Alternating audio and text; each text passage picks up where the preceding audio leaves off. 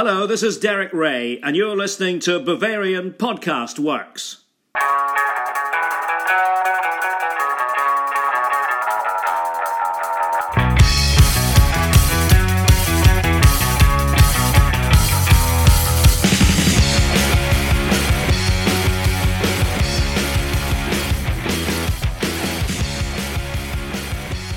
Hello everyone, and welcome to another full episode of Bavarian Podcast Works on what is thankfully not a snowy day in New England, where I'm absolutely wrecked, having shoveled tons of snow, and I am joined today by someone that would have a little bit of sympathy for that as a fellow New Englander. Jefferson Fenner. Jake, how are you doing this evening? I'm doing fine, Tommy. I'm kind of like eating dinner halfway through doing this podcast, but yeah, it's been a slow day so far. Nothing too good, but it's been nice and sunny and warm today. So thank God for that. But yeah, I'm looking forward to sitting down and talking with you about some big things that have been happening. Absolutely, and as we know, Bayern Munich are finally back into the win column. The vibes are back. We're all feeling good after coming off of 2 consecutive losses in the Bundesliga, and we've got plenty to discuss tonight. But before we get into that, we have to start this podcast off by wishing a very, very, very special birthday to a very, very special and important someone to Bayern Munich. And of course, just off of me saying that, I know that a lot of you will know who I'm talking about. Of course, it's our very own Hansi Flick, who today, February 24th, 2021, at the time we were recording, has turned 56. Probably one of the biggest birthdays on the Bayern Munich calendar. So Jake and I thought that to start this episode, we would just each pick out our Hansi Flick moment, so to speak, ever since he's joined the club in November of 2019, replacing Niko Kovac. And wow, what a ride it has been since Hansi Flick has taken charge of the club. The treble last year, on pace for 2 more trophies this year. And a lot of us had question marks when this decision was made, when we didn't go out and get a bigger, quote-unquote, big-time coach. And look at where we're at now. So, Jake, I just want to know, it seems like so much more time has passed than really has, and so much has happened. But for you, is there one moment that you can pick out and say, that's my favorite Hansi Flick moment ever since he's joined this club? I don't think it was Hansi that specifically did this, but it had to be the meme of when he kept the same facial expression throughout the entirety of the Bayern-Barcelona game, the 8-2, when he just didn't look that happy with the team, and it was a meme where it just goes, Bayern 1-0, Hansi with a straight face. Bayern 5-0, Hansi with a straight face. Bayern 25-0, Hansi with a straight face. So that is probably my favorite meme of Hansi's, the constant meme material that he can bring forth into this world is phenomenal, and I love every second of it. And I think that might have to be the thing. It might have to be how memeable our head coach is and how much I appreciate that from him. What's yours, Tom? Now, I know when Chuck listens to this, he's going to absolutely love that. And if he were here, he would 100% piggyback off of that and give Hansi Flick all the credit for his quote-unquote dad fashion attire with his polos and his jackets and his simple pants and jeans. But for me, in my head, I was thinking of after we had knocked out Lyon in the semifinals of the Champions League, and in the dugout it was him, Leon Goretzka, Thomas Muller, and Joshua Kimmich just talking tactics, not even celebrating the win whatsoever.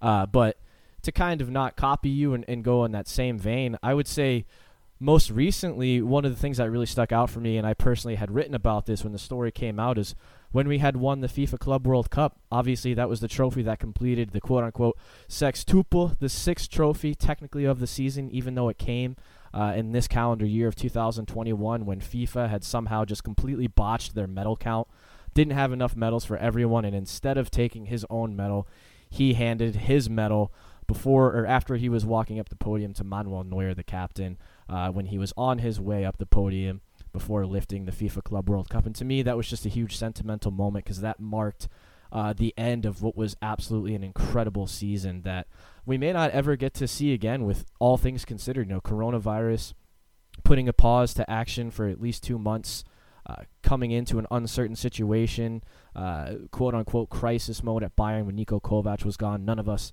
would have ever envisioned everything that would have transpired over the next 12 months into now. And so for me, that's just one of the moments that sticks out, his selflessness, the connection that he has with his team and each and every individual player, and how well he's been able to keep this Bayern train rolling, so to speak, and keep us in sensational run of form and put us back on our pedestal in Europe where we rightfully belong. And for me, that's just the moment that sticks out the most. But I know a lot of our listeners are probably saying it's impossible to pick out just one, because what this man has done for the club is nothing short of immaculate and incredible. So, Hansi, if you ever tune in to Bavarian Podcast Works, which I'm sure you definitely do on a weekly basis, danke für alles, and we hope that everything continues on in the same vein. And keeping the good news train rolling, Jake, coming off of the heels of a fantastic performance in Rome against Lazio in leg 1, Jamal Musiala, after scoring in that match, has just announced today that he has chosen to play for Germany and Joachim Löw instead of Gareth Southgate in England, because remember, he had dual eligibility, and for a while there was teeter-tottering between the two. Both sides were trying to sway him to join, and is about to complete a contract extension at Bayern Munich. With this, Jake, so just give me your reactions to this news. Is this, if you're a Germany fan, how excited should you be? And if you're an England fan, how disappointed should you be, if at all? I want to start by talking about the Germany perspective. I think this is a perfect move for Germany, for Musiala, for Joachim Löw, and for the future of both Die Mannschaft and for Jamal, right? It is a great move. It is an excellent move because, weirdly enough, we're at a point where England has more midfielders that you could arguably slot into the Three Lions starting 11, more so than Germany, at least, right? Like, I think about it. There's something we're going to talk about a little bit later about shortening down on the pool of midfielders, right? So for now, you don't have somebody like Thomas. You don't have Mesut Ozil either, right? But what you do have is like Gundogan and Kimmich and Lars Stindl and Florian Neuhaus and Julian Brandt and Leon Goretzka. So you've got a lot of midfielders, right, that could fit into this side, right, that are very good players, right? Jamal, for the future, can probably supplant a couple of those because he's a lot younger than a lot of the players that I had just mentioned. So while those other players can occupy a position now, Jamal could arguably occupy a spot in like the Germany Olympic team, but he'll also be able to occupy those further positions in the future, right? He'd really have to compete with a lot of people in this England squad, right? So just going to the England Wikipedia page, right, the England national team Wikipedia page, and looking at the players that got recently called up in their midfield. You have Mason Mount, Declan Rice, Harry Winks, Jack Grealish, Phil Foden, and Jude Bellingham, right? You also have to consider Jordan Henderson gets some good run in there as well, James Ward-Prowse. So a lot of those players, especially a couple of the ones that I mentioned, Grealish is 25, Winks is 25, Rice is 22, as is Mason Mount, Phil Foden is 20, Jude Bellingham is 19, James Ward-Prowse is 26. They still have a lot of run left in them. And that's not to say that Musiala is not better than any of them or wouldn't be able to supplant any of them, but keep in mind, I'm not mentioning names like Dele Alli in this. I'm not mentioning names of other fantastic English midfielders. There's a logjam of midfielders that England could use now and in the future. That's not a similar issue that Germany has. So I think for him to make the move to Germany, it's a good move.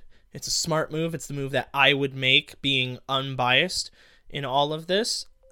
So I think it's a right move. It's a good call.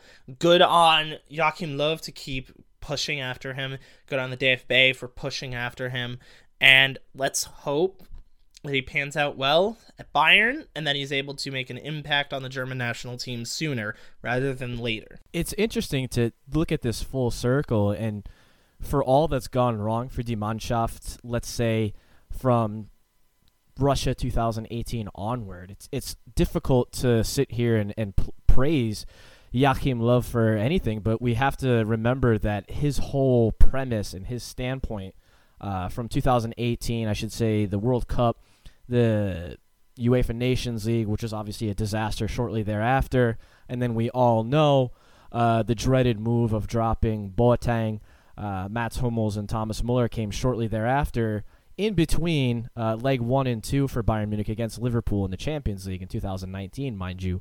But his whole premise was he wanted to get younger players integrated into the squad. He wanted to make sure there was still a core of veteran players, but putting a real strong emphasis and a focus on integrating younger players into the squad. German fans who have been around for a long time will all know the grassroots movements behind Das Reboot, putting an emphasis on youth academies, youth development, all the way back in the early 2000s, and it obviously came to pay dividend when they lifted the World Cup title in Brazil in 2014. And I think a player like Jamal Musiala deciding to play for Germany instead of England is kind of indicative of moving in that direction without giving Löw all the credit, because we have to remember too, Hasan Salihamidzic was a big part of convincing Musiala to come to Bayern from Chelsea's books, remember, because that's where he was before he joined Bayern. So there was certainly a lot of pressure from both sides from Musiala, and especially as a young kid, his age, it could be very difficult to try and make the decision, but I think everything is set up for him to make the right paths, to continue to have the right development, especially at Bayern, where pretty much, as Uli Hoeneß had always said, he wants FC Bayern to be FC Deutschland, which, as we know, there's always a very, very large contingent of Bayern Munich players in the German setup, obviously now bar Muller. But for all of those reasons, Jake, and as you mentioned, looking at the England setup, it just seems like getting him integrated into the senior team there would just take much, much longer than it would for Germany, just given the talent that they have. As you mentioned, Jack Grealish, James Maddison, Mason Mount, Jadon Sancho, Phil Foden, just littered with talent and players that are in amazing form. Even Ross Barkley might even get a shout. I'm not sure if Southgate would go that far. It might be a stretch, but since he's moved to Aston Villa, his form has definitely taken a big spike. So for all those reasons, Jake, as you mentioned, absolutely spot on, and I think this is the right decision with him, for him, and I think a lot of people will agree with us that this was the right move, and they're very excited for that. And just judging off of the reaction from our post that we had written earlier and just on social media, it seems that is the general consensus, except for maybe a few upset England Three Lions fans, but that's okay. We can deal with the British pessimism a little bit if it's going to be a good decision like this. So congrats to Musiala for making that decision, and bright things coming in the future, both for Bayern and for Germany. And now, Jake, since we're on the topic of Die Mannschaft, another very, very interesting story broke from Bild a little bit earlier today, which we covered, I would say, around 3 p.m., 4 p.m. Eastern Standard Time. So this story is pretty fresh. And what it said was that Joachim Löw was actually now somewhat considering bringing Thomas Muller back to the German national team. And now this would be for the European Championships, and next month, the end of next month, when Germany starts their World Cup qualifying campaign, would be too early. But looking down the road into this summer, it's something that he now said he's considering. And there are a lot of German players, German midfielders, that are in good form.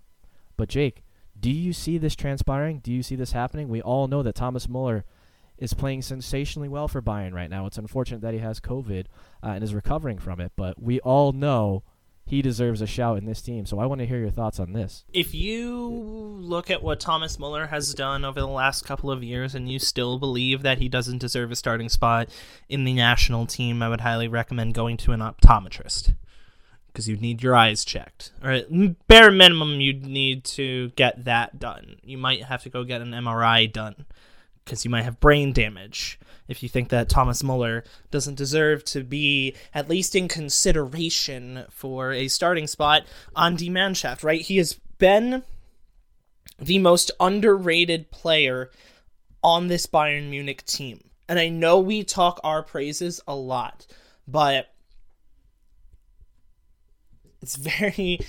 I'm reminded of something that Michael Jordan said in the Michael Jordan documentary when he said, when you speak Michael Jordan, you speak Scottie Pippen.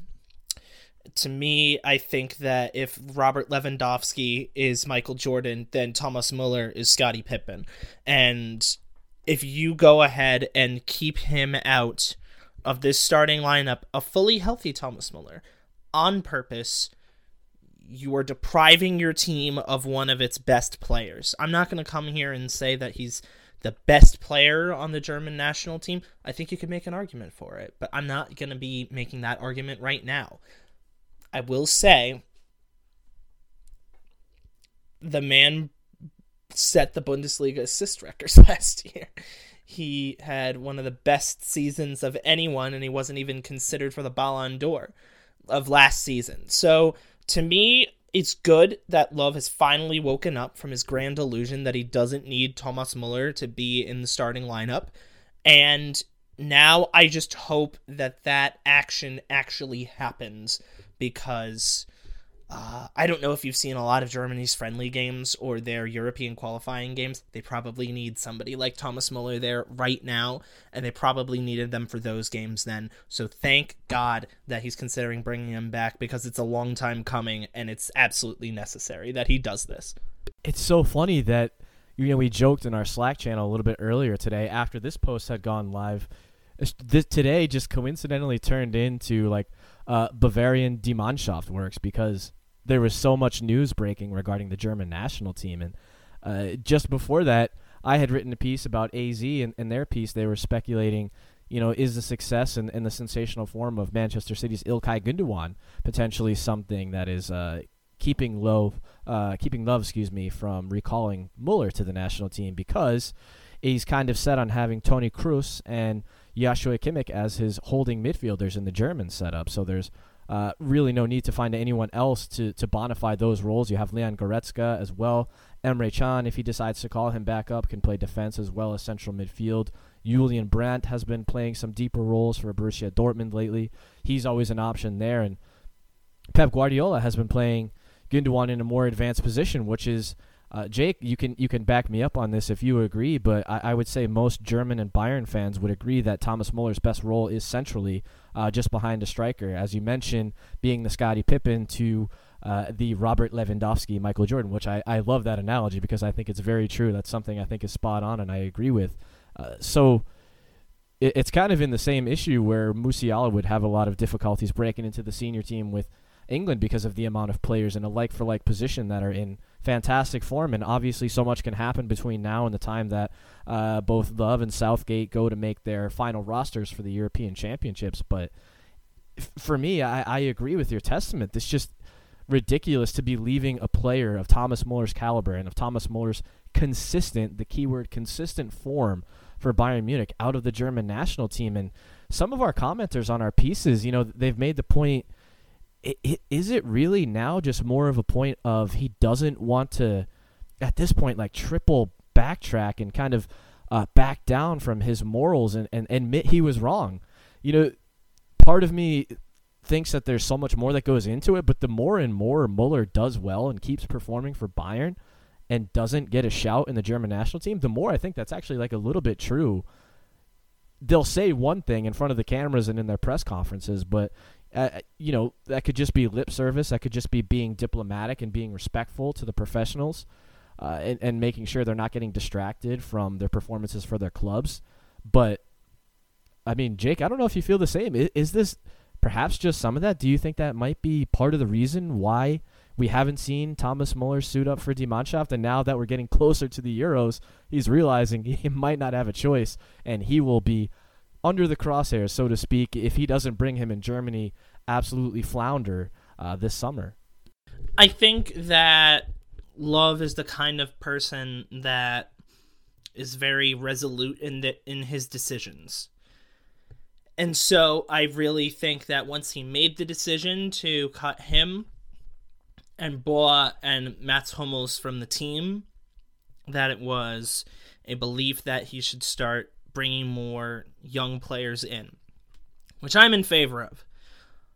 But to completely deprive yourself of the opportunity to start one of the better German players out there is nonsense. And I think, sure, like, he probably felt a little bit of pressure there. Sure, he probably would have needed to consider him at some point, and now is as good of a time as any. But whether or not he felt pressure to is not the question. The bigger question is, what would have happened if you were able to start Thomas Muller in any of those positions? I would say over somebody like Goretzka, who was a little bit out of position in center attacking midfield, or Julian Brandt, who isn't always a good central attacking midfielder. He can be there, but he's also comfortable on the wings, and he's played a little bit out of position at Borussia Dortmund and at that position. So to me, I think that bringing him in is it was a matter of time before he brought him in, and I imagine he felt pressure from a lot of places, and now that he's potentially considering using all of the tools that are available to him, that it's a good thing. But if he doesn't and Germany flounder, then he has to go. If he does and Germany flounder, then he still has to go. But that's a conversation for another time and for a couple of months from now when the Euros are finally done and over. Oh, yeah, and we can get into that when the time comes. Jurgen Klopp, next German manager, maybe even Hansi Flick when he's done with his time at Bayern. But and not for nothing either, JP. You mentioned Boateng as well, and I think most of us can agree his form since he's been dropped from the German national team has been unexpectedly far better than we would have expected. I think he's been very consistent for us, and I think he stood in when a lot of us thought, his time at Bayern Munich was kind of done and his days were numbered and he would be moved on elsewhere. But credit to him for sticking with it, and maybe he's another player that Love will inevitably wind up reconsidering when we get closer to the summer. But as we know, Joachim Löw, Oliver Bierhoff, the inner workings of the DFB, the politics, the bureaucracy that surrounds it, we could literally talk until we're blue into the face for hours and hours about that. But that's not what we're going to do. So now we're going to move on to the Ask BPW segment, and we will get right into that after this commercial break.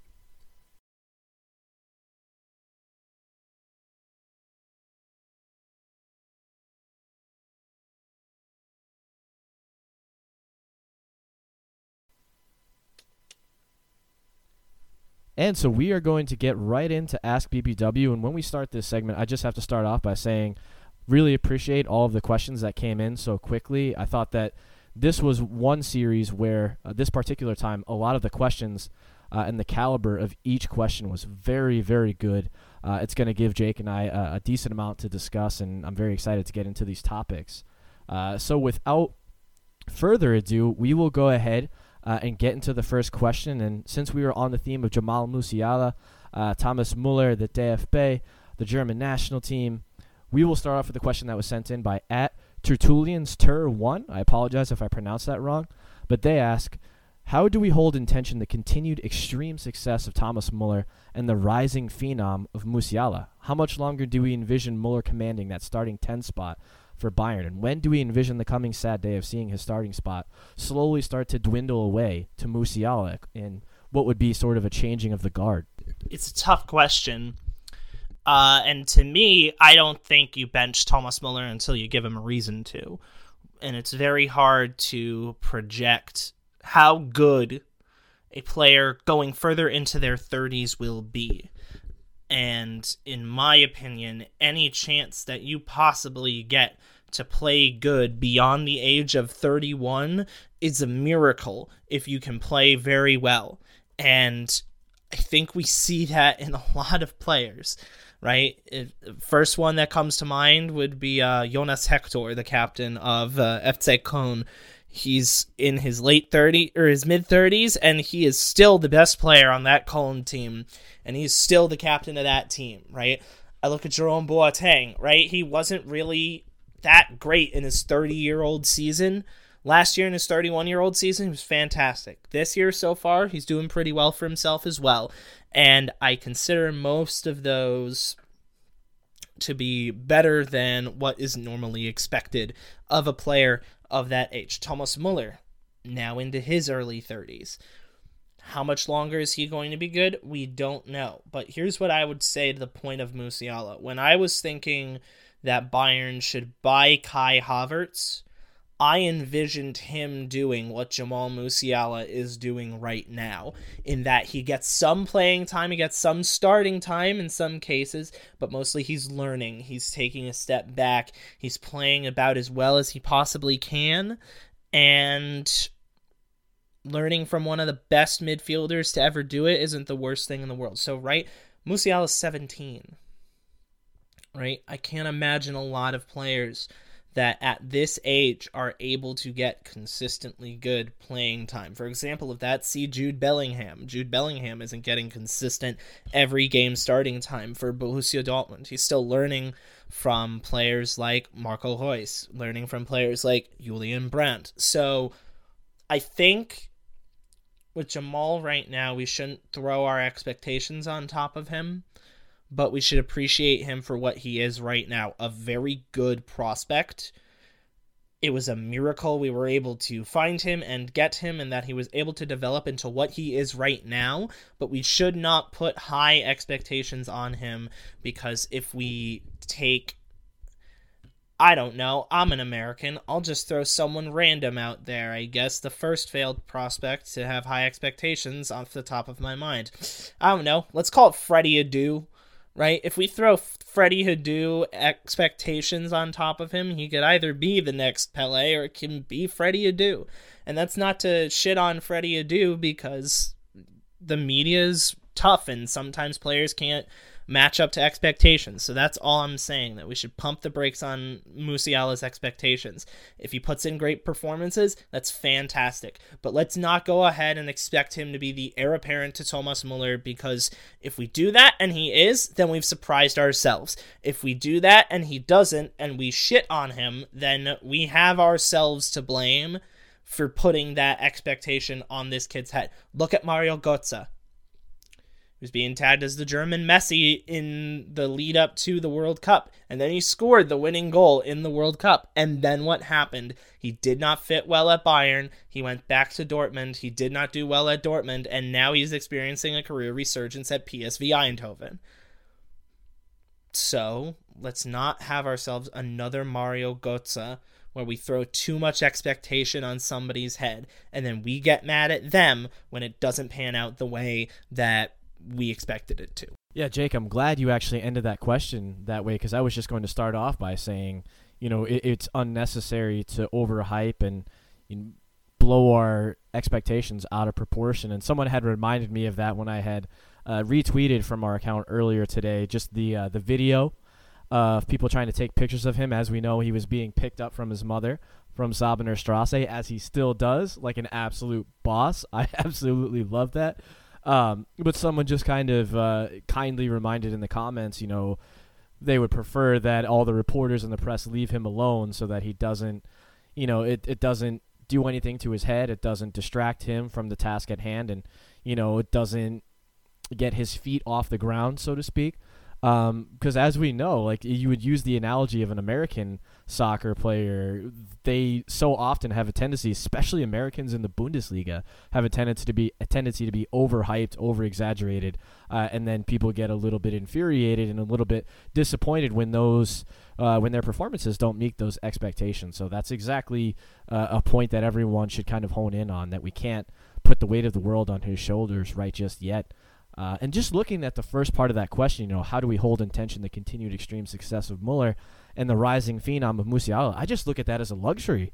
You know, I don't think that's a question that needs to be answered, right? And Jake, you can correct me if I'm wrong, but I can recall earlier in the season, Musiala has played a multitude of different positions. We've seen him in the middle of the three, right, a la Leon Goretzka or Corentin Tolisso, more towards the beginning of the season when Hansi Flick, you know, put him there, whether as a sub or as a I think pretty much a sub. I don't believe he started any matches at the beginning of the season, but I thought he played to great effect there. He can come from a little bit deeper. I personally think he has the ability to play wide, as I believe he did as a sub in the FIFA Club World Cup final, albeit very, very briefly. But that's kind of one of the things I'm thinking about when it comes to Musiala. And for me, Thomas Muller is like a fine wine or like Zlatan Ibrahimovic. He's just going to get better with age. So I don't see any end in recent season sight to him occupying that number 10 role to great effect. At a certain point, we'll have to start to monitor his minutes and perhaps rotate his matches. But if I'm a betting man, I'm saying we're going to get at least a couple more solid seasons out of Thomas Muller, and Musiala will be able to slot in wherever he can, wherever Hansi Flick needs him, and perhaps even whoever the next manager is going to be after that. So it's a very luxurious thing for Hansi Flick and for Bayern to have, especially with Musiala coming to fruition at such a young age. And let's just hope that it doesn't fizzle out for him and that he continues on in the same vein and starts making an impact for Die Mannschaft as well. So thank you for that question. The next question we're going to get into comes from at NYGerman47, and they ask, what does Corentin Toliso's unfortunate injury mean for his future with the club? I've gone on record before saying that I love Corentin Tolisso. I've also gone on record in the last couple of months saying that I think that it's a good idea for him to move on. I think the only thing that this injury does is it possibly lowers his transfer value for when he leaves the club. I really don't think that the injury will have a massive effect on his playing career. At least I hope not.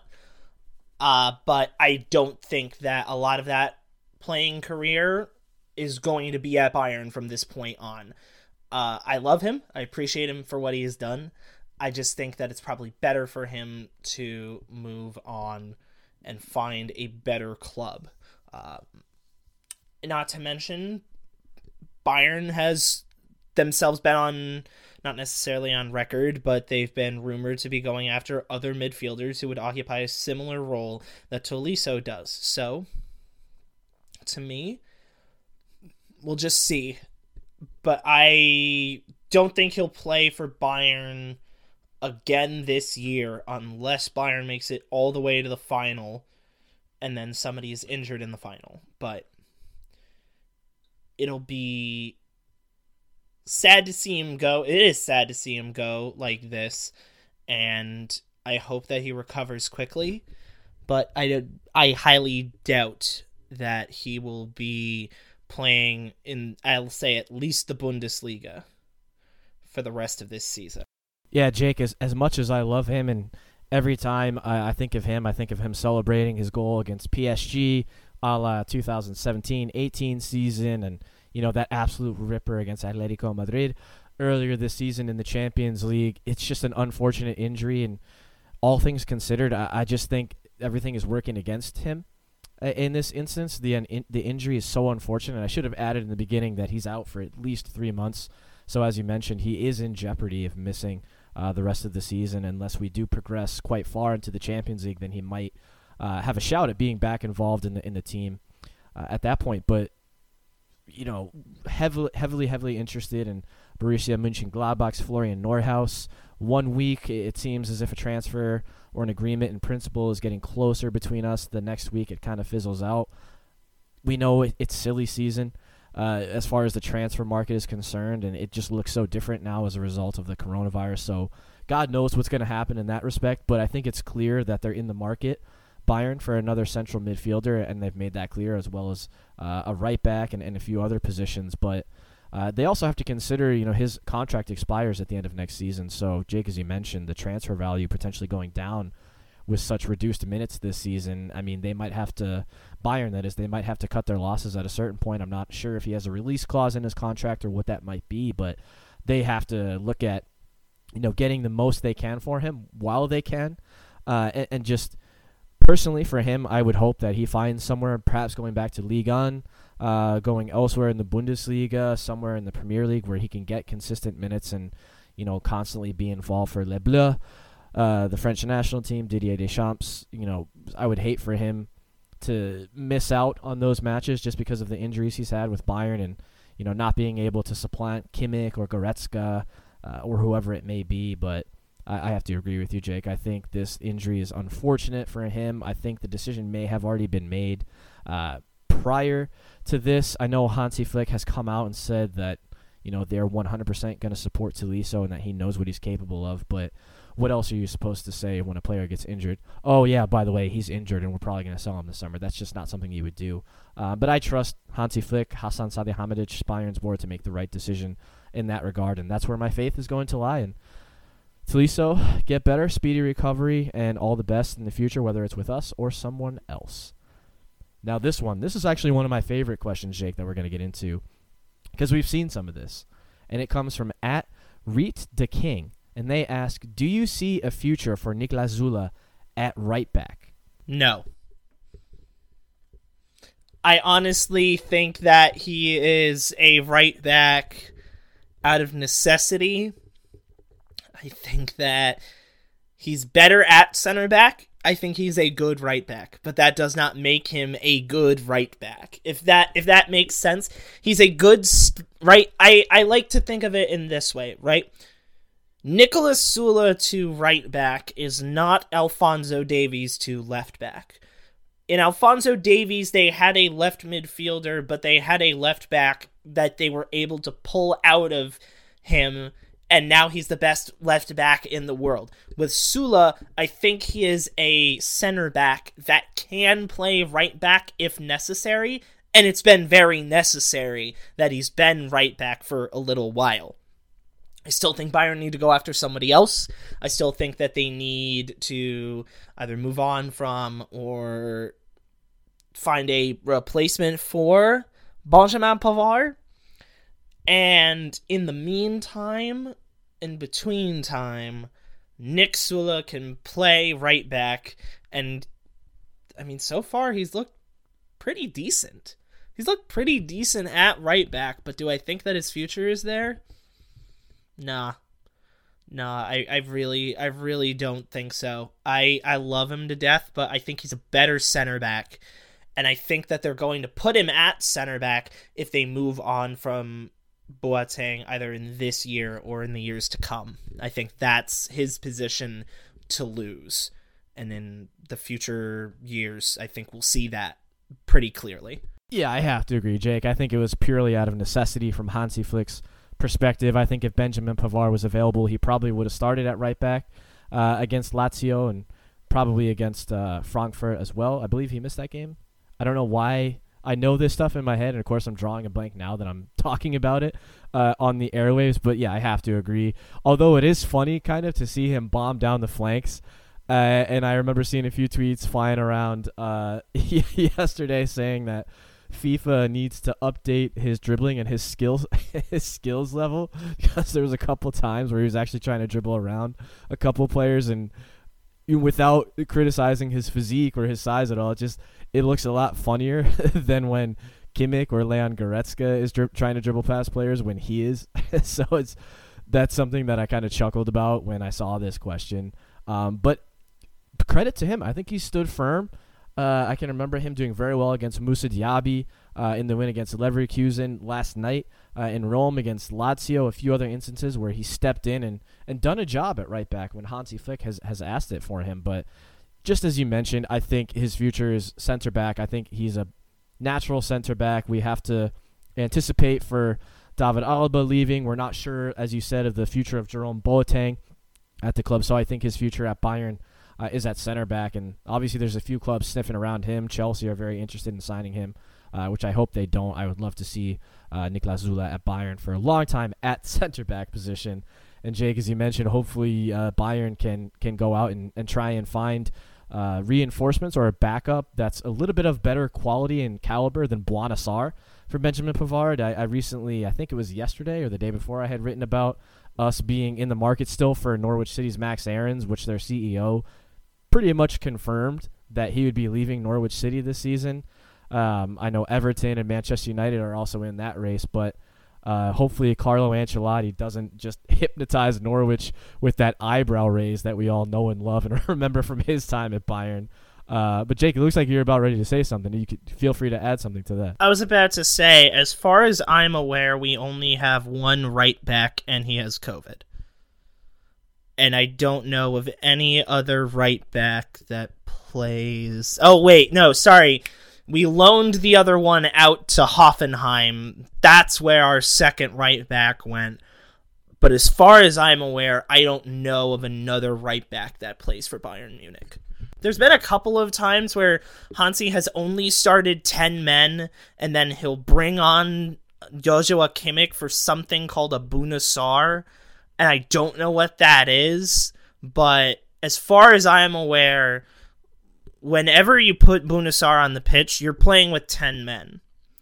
And for a little while in that Lazio game, we went down to 10 men, and I was a little bit scared. But no, I mean, joking aside, I imagine Bundesliga is a fantastic person, and all I have done these last couple of months is utterly destroy this man's, character and reputation, and I don't want to seem like a person that is like a bad person, right? I imagine Bundesliga could probably kick my ass in anything related to soccer. That is not even a hesitation of a question. But what I will say right now is that while he might be a quality player, he is nowhere near a Bayern quality player. He's probably, I would say I could see him as a good fit as like a Freiburg or a Hoffenheim, maybe somebody like Köln, but definitely not anywhere near the top half of the Bundesliga table. And the fact that they signed him to a 4-year contract makes this even worse. Yeah, I mean, the odds are always against him. He's always asked to step in and, to a team that he's not quite used to playing with. But Jake, we have to remember he was in the 3-2 win over Borussia Dortmund in the fall. I believe he started and played the full 90 minutes, if that's his claim to fame at Bayern. Yes, personally, I'd be very happy if we consistently kept up with our efforts of Max Aarons. I think that would be a great additional signing, having Pavard and him in the ranks, and who knows what would happen with Chris Richards at the end of his loan spell at Hoffenheim. And shout out to him for getting his first Bundesliga clean sheet last weekend. He was named in Sportschau's Bundesliga Team of the Week. He was a great performance going up against fellow American Josh Sargent. Very glad to see that he's doing well for Seb Hones at Hoffenheim. The next question that comes from @PaterMan24, and they ask, is Alexander Nubel capable of being Manuel Neuer's successor, or is it time to sort of look elsewhere? I think that it's still too early to tell. I don't know if he's gotten the necessary starting time or playing time in general to fully conclude that he can be. I believe he's currently injured, so there's definitely not a good enough period to determine that. But I'll just say this. When Bayern got him, they got him on a free, and he was one of the best young goalkeepers. If he doesn't pan out, I'll just consider that unfortunate, but I won't consider that a major misstep on Bayern's behalf, because any team should have done that. If I was the manager of Dortmund, I would have said to do that. If I was the manager of Leipzig, I would say to do that. If I was the manager of freaking, Osnabrück, and he was available to me and no other teams above me wanted to take him, I would do that, right? If one of the better players is available on a free and is interested in signing for your club, and your goalkeeper is not young and fantastic, and instead he's just old and the best goalkeeper in the world, you still take that. You still take that opportunity because you don't know what the future holds. You don't know whether or not Manuel Neuer is going to have another major injury again, knock on wood, and you'd have to bring in somebody like Sven the Wall for your entire season. No, you want to have that insurance policy, and Nubel is a pretty darn good insurance policy for insurance policy that costs them nothing in order to get. So, I don't know whether or not he will be, but I applaud Bayern for even taking the risk, because I think you would have been dumb to not do it in the first place. Well, Jake, yeah, and the Nubel free transfer was just another part of Schalke's foolproof, immaculate transfer policies, wasn't it? They just continue to take L's left and right in every single transfer thing that they do. They truly are the Michael Jordan of taking L's in the transfer window. And yeah, I'm not going to talk anymore about Schalke. We've already played them twice, and as far as I'm concerned, they're bound to be playing their football on Sundays in the Zweite Liga. Someone always has to be the best at something. But to answer the question, it's such a, as a Bayern fan and a fan of the German national team, it's so awkward and like just bizarre to picture, life without Neuer as your number one bona fide starting goalkeeper, because it just so rarely happens. Yes, as you mentioned, Sven Ulreich stood firm and made a big impact in the season where Jupp Heynckes came to the rescue. I can remember him with some penalty shootout heroics in Leipzig in the DFB Pokal that season. Why am I blanking on his name right now? Tom Stark had stood in a couple of games when he had been called back from retirement. But other than that, it's just so rare that we see someone else besides Manuel Neuer in the sticks. And I guess to answer this question, it was so awkward because after the transfer of Nubel had been announced, he was it David Wagner who had actually benched him, and he had a horrid spell just after the transfer had been announced, and it was just like concerning for a lot of Bayern fans, nonetheless Schalke fans, and I'm blanking on the guy that filled in for him. Schubert, was it? It might have been Alexander Shvolov. It might have. It's like one of those things. Of course, I know it if I'm talking to someone about it, but now that we're on the pod, I'm forgetting. But case in point, like I remember Nubel going through that very horrid spell, and then coming to Bayern, and we've hardly seen him. Maybe 2 appearances in the DFB Pokal, and maybe once in the Champions League when we had already won the group. So it's a very difficult thing to say, but I guess I would just conclude my answer to this question by saying, there's a reason why we went after him. There would be a reason why we sent him elsewhere if that decision is inevitably made at some point. But I would just say somebody at some point is going to have to be Neuer's successor when it's his time to go elsewhere or, hang up his gloves for good. But it's very sad to think of that day and seems impossible for Bayern fans because you just been around for so long. And, again, he's another player like Thomas Muller, fine wine. He just seems to get better with age. I thought he had a tremendous season last season en route to the treble, and just so many phenomenal saves that saved points for us, kept us in matches. I can remember a number of big saves he made against PSG, the Champions League final. So I guess that's what I'll say. Nubel, it could be him, but it's going to have to be somebody when that day comes. And unfortunately, that day will come at some point for all of us Bayern and Germany fans, but I really don't want to think about that right now. And Jake, I'm sure you don't either.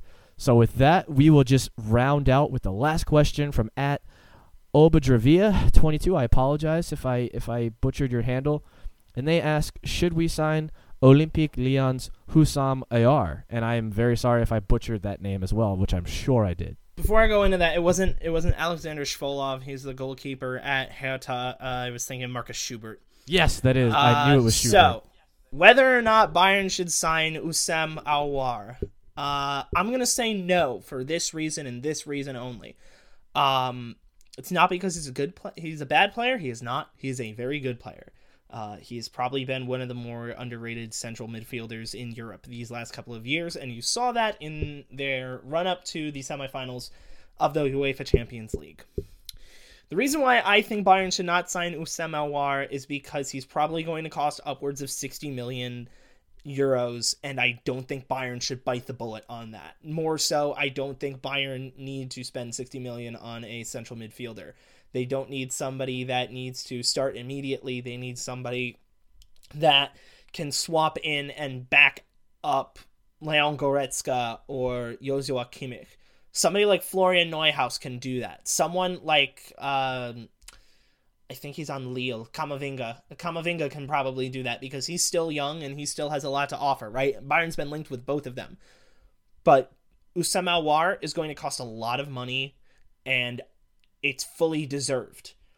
I think Bayern's in the place where they would try to argue that down, and I don't even think Lyon should take anything less than about 50 million for him. And if Bayern just spent 50 million on Leroy Sané, I doubt they're going to spend another 50 million on a center midfielder that is going to be competing with Goretzka and Kimmich. They brought in Sané for 50 million because they needed somebody to be that third winger to rotate on and off and be as good as Kingsley Coman or Serge Gnabry. let alone if either of them went down, they would need somebody like that.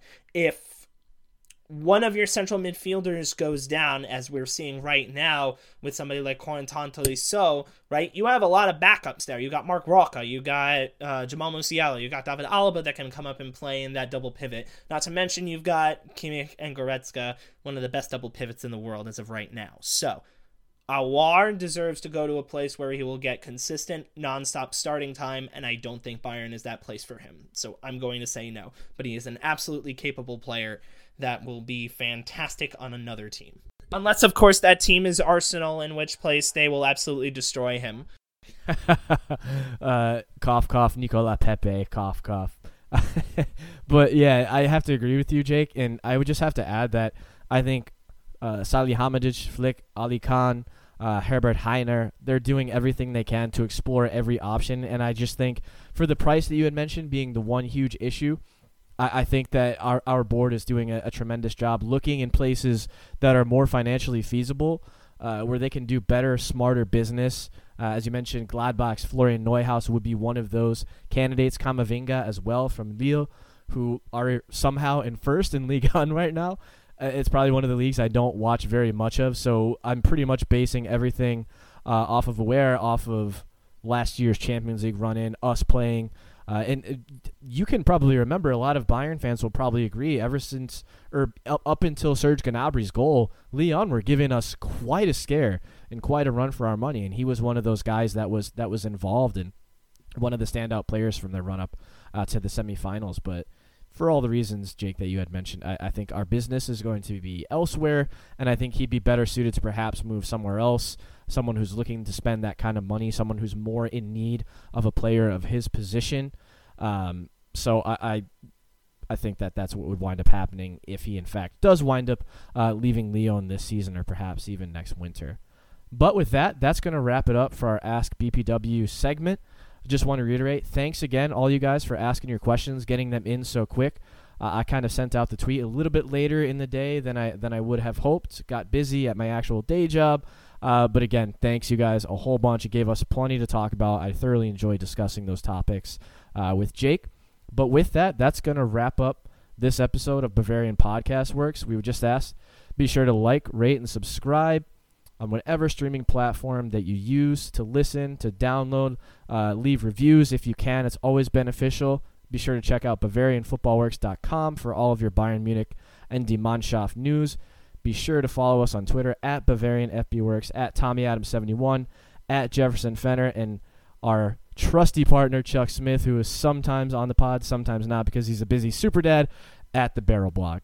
But thanks again for listening. We hope you enjoyed as much as we did. Until next time, auf Wiedersehen.